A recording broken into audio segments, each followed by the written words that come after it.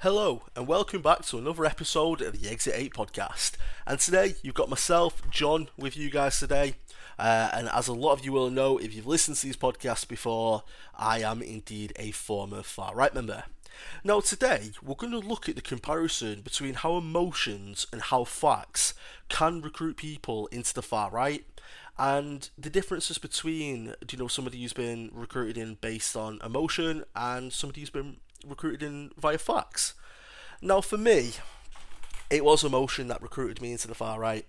I've told this story before on here, but I'll go over it very, very, very quickly for any of you who are new listeners. Now, the way that I got involved in the far right was through a friend of mine in school who showed me a post on his phone that simply said, "If you think British soldiers shouldn't be on the streets, share this post."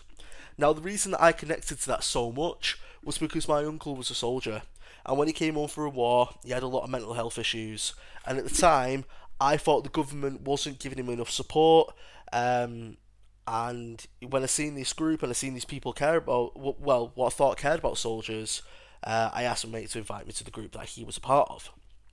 Now, the fact is, the group couldn't care less about soldiers. They was using that to recruit people who was patriots, who loved their country, to get them to support the group. And, in my own young, naive mind, the government actually offered my uncle support, but he was just in a position in his life at that moment where, for multiple different reasons, he wasn't ready to receive that support yet. And it was only, in the beautiful hindsight that I realised that. But, when you really care about something, it can be a family member, it can be, a particular topic. When you really care about something and you see people talking about it, you're always gonna pay attention. For any football fans out there, if you support, I don't know, if you support Wrexham, we'll go with Wrexham. If you support Wrexham and you're on holiday in Spain and you see somebody wearing a Wrexham shirt, you're gonna pay attention to them, aren't you? You're gonna look and go, hang on, that's my team shirt. Or if you're listening to radio and somebody starts talking about Wrexham, you're gonna turn the volume up, aren't you? You're gonna pay extra attention to what they're saying. And that's very similar to how the far right recruit based on emotion. They might post something on their social media that says something like, share this post if you love British wildlife. And if you love the wildlife, you're into that eco stuff and you're a bit, you're into that sort of world, you're going to pay attention to that. You're going to look at that post. You might even give that post a share. And that's how the far right do recruit on emotion, and that's how they got me in. Now from there, once they found out that I got involved because my uncle was struggling mentally at the time, they started to say things like, the only reason your uncle is being ignored is because we're sending, billions of pounds off in foreign aid, and they was giving me these pictures that had all these stats on them, and they were saying, and we're dedicating millions of pounds to build new mosques and dedicating millions of pounds to home the migrants and things like that. And little 15-year-old me at the time sort of seeing these numbers and seeing these stats, and I thought they were true, and I thought they were real. They seemed pretty genuine, they seemed realistic to me at the time. So I took them comments for what they were, and I didn't think to fact check them, and that spurred me even more involved in the movement. So for me, going back to the original conversations, emotions and facts, it was the emotion that initially got me in, but it was these fake facts that sort of really, continue to push me further and further. And I think this happens with a lot of people. A lot of people will have that emotion that'll buy them into the far right. And that emotion could be anything. For me, it was my uncle who was struggling, but it could be absolutely anything. It could be a family bereavement. It could be that, that they've never really felt welcomed anywhere in their life, but in these groups they do. It could be anything. It could be any type of emotion, any sort of emotional investment that they can have. The far right will run with it, and then they'll use these fake stats and false facts to really further push people involved. Now, the point's been put on my little sheet here in my podcast notes to give my opinion on which one I feel is more powerful. And for me, it's very, very hard to say. I feel like the emotion will always hold more power, but it's very easy for that emotion to fade out if there wasn't these fake facts and false stats and these sort of pieces of propaganda to further push that emotion.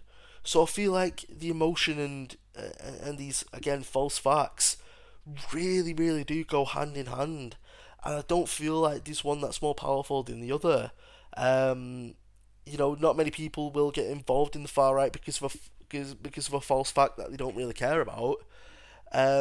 So I suppose that emotion is key to getting that individual involved, but again, the power of that emotion will eventually fade if it's not for these false facts constantly fueling that emotion and constantly fueling that anger and aggression and frustration. So for me, they go hand in hand, and I think it's very, very important with regards to challenging it to, number one, highlight that these facts are false, to prove that we aren't sending this amount of money off and we aren't doing all these things that the far right try and claim that we are.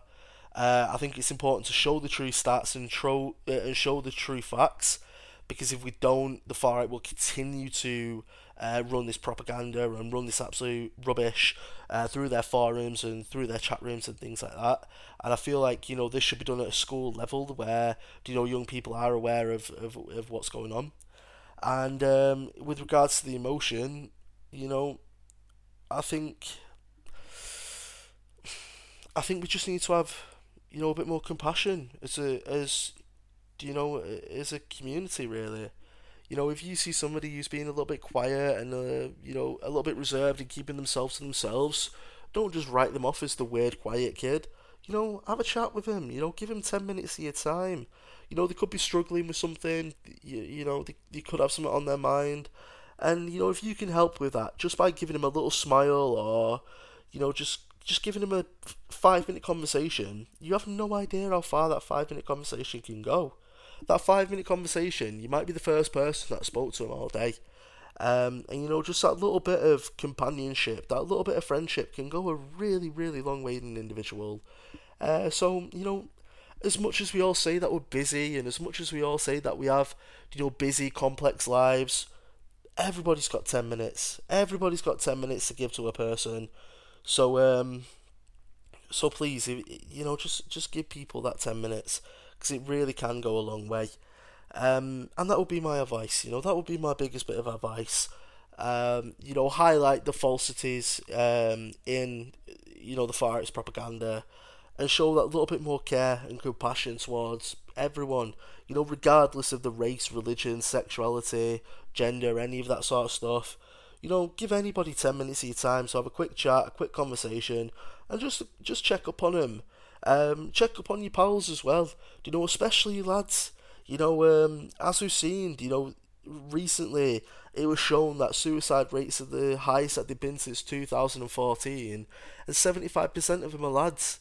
We all have mates. Every single person here will have some mates that are lads. Just check up on him. Give him a quick ring. Give him a text. Just say, "Oh, I've not heard from you in a while. How you doing, pal?"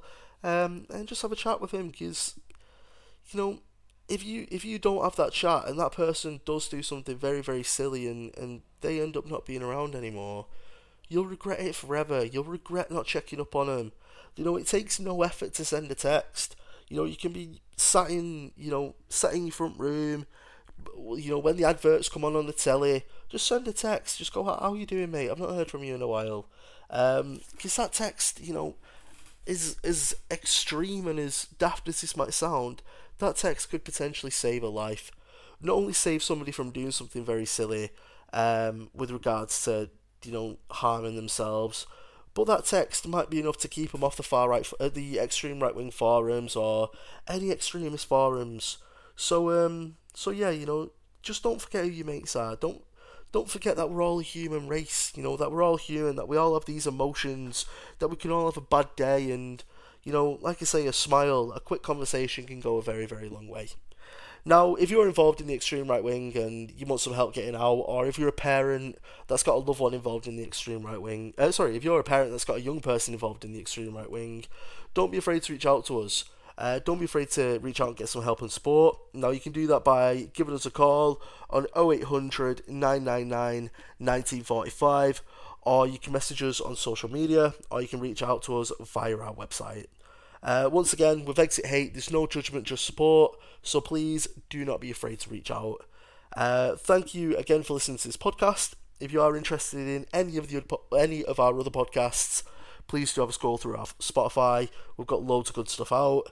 And finally, just thank you for listening. We really do appreciate you listening to these podcasts.